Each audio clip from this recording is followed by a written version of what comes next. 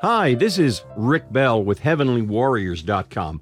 Wanted to take a minute to introduce the audio segment you're about to hear because it's quite fascinating. I've been a Christian since 1980 in a miraculous conversion. You can find that on the website at HeavenlyWarriors.com. I was an atheist and a 21-year-old guy, and through a series of miraculous events in about an hour, I became a born-again, spirit-filled Christian, from atheist to that. This is an amazing teaching that I ran across a while back on something called Tribulation Now. It's a great website of a gentleman named John Baptiste, and this particular article was presented by a gentleman named John Melende, and as best I can tell, it was first recorded in 2000, the year 2000. And this is a divine revelation about the kind of warfare we are engaged in with our prayer life and how the devil, yes, there's a real devil, and he seeks to kill, steal, and destroy the purpose of God. This really is very instructive on how our prayers should progress, how we should move forward in our prayer life. Now, I'm a former police officer. My background was in law enforcement for about 10 years. And I can tell you right now, when we are investigating a case, let's say it's a murder case, we want to talk to witnesses. We want to talk to people who know things, who have seen things. I encourage you to do that in this. As a Christian, you should always be on a fact-finding, fact-gathering mission. You should always be on reconnaissance to discover what your enemy, the devil, is trying to do in your life, how he's trying to sabotage what you're trying to do and trying to accomplish. You see, without intel, the military would be helpless to defeat the enemies they fight in warfare. It's just basic common sense. You must find out what the devil is trying to do so that you will know how to be stronger and fight and use more of the weapons the Lord has given us. About 10 years ago, the Lord called me into the deliverance ministry. This was not something I wanted to do. This was not something I was looking to do. In fact, I was trying to run the other way as fast as I could because it's a very tough ministry. But it's about dealing with the demonic forces and the darkness that controls the land. And you'll learn the more you find out about spiritual warfare, you will understand what Paul was saying when he said, "We wrestle not against flesh and blood, but principalities and powers." That's what we're dealing with here. So I want you to listen with an open mind to what this gentleman has to say. This is his story. These are not my words, but this is taken word for word from a transcript of this former Satanist, former witch doctor, who came to the Lord and started telling what he knew. Some of the most valuable information, the most valuable intel you can get in wartime is a captured enemy soldier or someone who, quote, flips. The law enforcement's always looking for a witness who will flip and tell the inside scoop. Well, this is the inside of how the prayers work and how they are blocked on their way to heaven. So I hope this blesses you. Here it is. I would like to share with you the testimony of a saved person who once served the devil. When I heard him give his testimony, it so challenged me that I did not want to believe it. I had to fast before the Lord for 10 days, asking him, "Lord, is this true?" It was at that time the Lord began to teach me about the things that take place in the spiritual realm when we pray. This man was born after his parents had dedicated themselves to Lucifer. When he was still in the womb, they performed many rituals to dedicate him to the service of Lucifer. When he was 4 years old, he began to exercise his spiritual power, and his parents began to fear him. When he was 6 years old, his father brought him to some witches for them to train him. And by the time he was 10 years old, he was doing tremendous exploits for the kingdom of the devil. He was feared by the common witches. He was still a young boy, but he was so terrible in the things he did. And as he grew to be a young man in his 20s, he had a lot of blood on his hands. He killed at will. He had the ability to leave his body through transcendental meditation. He could levitate, and at times his body would rise off the ground and hang in midair. Sometimes he would go into a trance and leave his body. His body would remain while he went out into the world by a practice called astro traveling. He was used by Satan to destroy or divide many churches and to ruin many pastors. One day, he was assigned to destroy a church that was full of prayer. There had been much division in this church and much confusion. He began to work against it, but at that time, the pastor called for a fast of the whole church. As the church began to fast, there was much repentance and a lot of reconciliation. The people came together to pray. They prayed for the Lord to begin to work in their midst. They continued interceding and crying out to God to have mercy on them and to intervene in their lives. As the days went by, the man came again and again against the church with demon spirits. But a word of prophecy came forth, telling the Christians to rise up and wage warfare against the powers of darkness that were attacking the church. So one day, the man left his body in his room to go astro traveling. He had a powerful force of demonic spirits against the church. Now this is his testimony. His spirit moved through the air over the church and tried to attack it. But there was a covering of light over the church. Suddenly, an army of angels attacked them and fought against them in the air. All the demons fled, but the man was arrested by the angels. Yes, arrested by the angels. He found himself being held by about 6 angels. They brought him through the roof, right before the church altar. He just appeared there as the people were praying. They were deep in prayer, engaged in spiritual warfare, binding and breaking and casting out demons.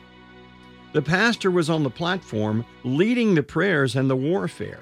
The Spirit of the Lord spoke to the pastor and said, "The yoke has been broken, and the victim is there before you. Help him through deliverance." As the pastor opened his eyes, he saw the young man lying there. His body was with him. He was in his body. The young man said that he doesn't know how his body joined him because he had left it back in his house. But there he was, in his body. He didn't know how he entered it. All he knew was that the angel had carried him through the roof. Now, these things are difficult to believe. The pastor silenced the church and told them what the Lord had spoken to him, and then asked the young man, "Who are you?" The young man was trembling as the demons began coming out of him, so they prayed for his deliverance, and afterwards he began to share his story. The young man has now come to the Lord and is an evangelist preaching the gospel. He is being used by the Lord mightily in setting other people free through deliverance. One night, I, John Melinda, went to a dinner. The only reason I was there was that someone had told me about this young man, and I was very curious to see him and find out if his story was actually true. So I attended the dinner, and in the evening, he was given the chance to give his testimony. He spoke about so many things. At times, he cried because of the things he had done. As he finished, he made an appeal. There were many pastors in the room. He said, "I appeal to you, pastors, please teach the people how to pray. The people who don't pray can be taken in anything by the devil. And there are ways that the enemy can exploit their lives and their prayers. The enemy knows even how to exploit the prayers of those who don't know how to pray. Teach the people how to use the spiritual armor that God provides." Then he shared how he had led expeditions through the air. He would go with other satanic agents and many demon spirits. It was as if they were working a shift, in the same way that you've got to go to work and work your shift. He had a regular time that he was required to go and wage war in the heavenlies. He said that in the heavenlies, in the spiritual realm, If the land is covered by a blanket of darkness, the blanket is so dense it is like solid rock, and it covers the whole area. The spirits are able to go on top of and below the blanket, and from there influence the events on earth. When the evil spirits and human satanic agents finish their shifts, they go down to earth at the points of covenant, on water or on land, to refresh their spirits. How do they refresh their spirits? By the sacrifices that people give at these altars. They could be sacrifices in open witchcraft, sacrifices in bloodshed of all types, including abortion, warfare, and human and animal sacrifices. They could be sacrifices of sexual immorality, in which people practice sexual perversions and all kinds of promiscuity. Such acts strengthen these demonic powers. There are many different types of sacrifices. He said that when satanic agents are up in the heavenly realm, the Christians' prayers appear to them in three forms. All prayers appear like smoke that is rising toward heaven. Some prayers appear like smoke that drifts along and vanishes in the air. These prayers come from people who have sin in their lives, and they are not willing to deal with it. Their prayers are very weak. They are blown away and disappear in the air. Another type of prayer is also like smoke. It rises upward until it reaches the rock. It cannot break through the rock.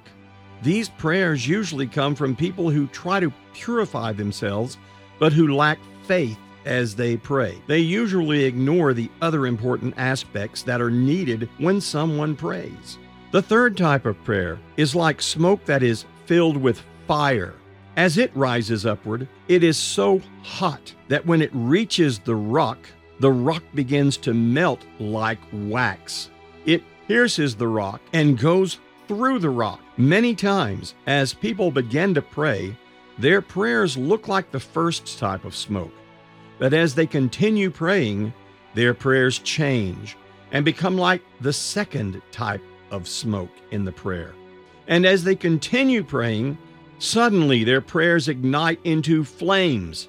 Their prayers become so powerful that they pierce through the rock. Many times, evil agents would notice that prayers were changing and coming very close to becoming fire. These agents would then communicate with other spirits on earth and tell them, distract that person from prayer, stop them from praying, pull them out. They are pressing through, repenting, and allowing the word to check their spirit. Their faith is growing. Their prayers are becoming more focused. Then the devil notices that their prayers are gaining strength, and the distractions begin.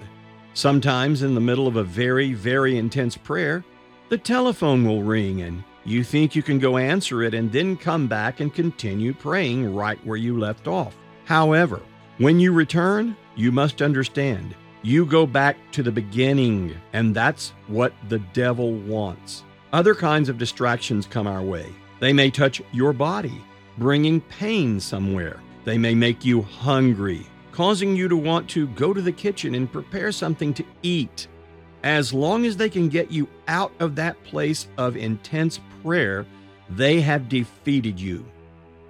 He said to the pastors, teach the people to set aside some time, not just for some casual praying. They can do that the rest of the day. But once a day, they should have a time when they are focusing wholeheartedly on God without any distractions.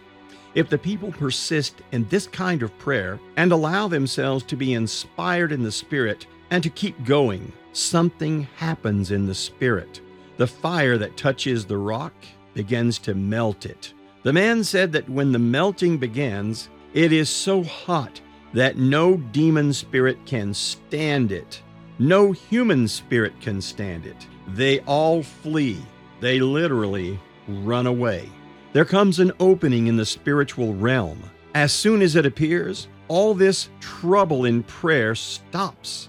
The person who is praying on the ground feels like their prayer has suddenly become so smooth, easy, and enjoyable, so powerful and intense. I've discovered that at that moment, we normally lose all awareness of time and any other thing in our world. Not that we become disorderly. God takes care of our time, but it is as if you lay down everything and hook up with God.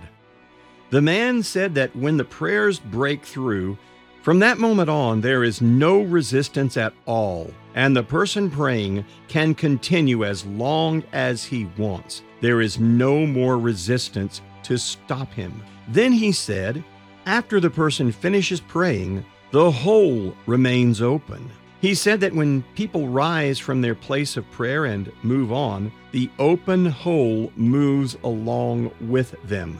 They are no longer operating under the blanket. They are operating under an open heaven. He said that in that state, the devil cannot do what he wants against them. The presence of the Lord is like a pillar from heaven resting on their lives. They are protected, and there is so much power inside the pillar that as they move around, the presence touches other people as well. It discerns what the enemy has done in other people. And as they talk to people who are standing with them, they too come inside the pillar. As long as they stay inside the pillar, all the bondages placed on them by the enemy are extremely weakened. So, when people who have experienced this spiritual breakthrough share Jesus Christ with others, the other's resistance is very low. It's very easy to bring a sinner through to salvation. When they pray for the sick or pray about other things, the presence that is with them makes all the difference. The man said that the devil hates such people. He said that in places where prayer regularly breaks through in this way, the presence comes upon that place and does not leave. When people who don't know God enter such a place, all their bondages suddenly weaken. If someone is willing to minister to them with patience and love, they could easily be pulled through to salvation, not by power nor by might, but by the Spirit of God who is present. But he said that if no one bothers to reach out to them, they merely come into his presence, feel convicted, and begin to debate whether or not to yield. If they are not pulled through to salvation, when they walk away from that place, their bondages become stronger. Then the devil tries his best to prevent them from ever entering such an environment again. As you can imagine, we all sat staring at the man as he told us the things he used to do and see. Then he told us what they would do to those who broke through in prayer. He said that they marked such people and studied them. They would dig up everything they could to find out about them, so they knew their weaknesses. When someone overcame them in prayer and broke through, they would communicate with other spirits saying, "Target him with this and that." They are his weaknesses. So when the person walks out of his prayer closet and the spirit of prayer is upon him, the presence is with him. His spirits are high, and the joy of the Lord is his strength. However, as he goes, the enemy tries to bring things that can distract him from focusing on the Lord. If his weakness is in the area of his temper, the enemy will cause people to do things to make him angry. If he is not sensitive to the Holy Spirit and he allows himself to lose his temper, he takes his eyes off the Lord. He gets furious and he feels out of control. Then, after a few minutes, he wants to put it behind him and move forward in the joy of the Lord. However, he doesn't feel joyful anymore. He tries to feel good again, but he can't. Why is this? While he was yielding to the temptation, they were working hard to close the opening above him. Once they have restored the rock, the presence is cut off. The person does not cease being a child of God, but the extra anointing on his life, the presence that worked apart from his own effort, is cut off. They seek to know his areas of weakness. If his weakness is temptation to commit sexual immorality, the enemy will prepare people or events, something to suddenly arouse his passion to move him towards that temptation. And if the man yields to the temptation and opens his mind to receive and entertain its thoughts, When he is through and wants to again move in the anointing, he discovers it is no longer there. You might say, that's not fair. Just remember what the Bible says. Put on the helmet of salvation. Put on the breastplate of righteousness. We normally do not understand the part these weapons play in our warfare. But remember what Jesus told us to pray toward the end of the Lord's Prayer. Lead us not into temptation, but deliver us from the evil one. Every time after you have a breakthrough in prayer, remember, you are still a weak human being. Remember, you have not yet been made perfect. Say to the Lord, Lord, I've enjoyed this time of prayer, but as I walk out into the world, lead me not into temptation. Don't allow me to walk into the devil's trap. I know the enemy is setting a trap out there. I just don't know what form it's going to take. And I know I am still weak in certain areas. Given the right circumstances, I will yield to temptation. Protect me, Lord. When you see me turning the corner where the trap has been set, cause me to turn the other way. Intervene, O Lord. Don't let me move in my own strength and ability. Deliver me from the evil one. God is able to do it. He is able. That is why things happen sometimes. All you need to say is, thank you, Jesus. That is why the Apostle Paul wrote in the book of 1 Thessalonians, thank God in everything, for that is the will of God in Christ for you. Some things are not good. They are painful, and we wonder why God allows them. But if we only knew what He was saving us from, we would thank Him. When we have learned to trust the Lord, we thank Him in everything. The man said that when prayer breaks through like that, the answer will always come. He said he did not know of a single case in which prayer broke through and the answer did not come. He said that the answer always came, but that in most cases, it never reached the person who asked for it. Why? Because of the fierce battle in the heavenlies. He said that after they succeeded in cutting off the open heaven and restoring the rock, they would watch the person and wait because they knew the answer would definitely come. Then the man said something that really shook my faith.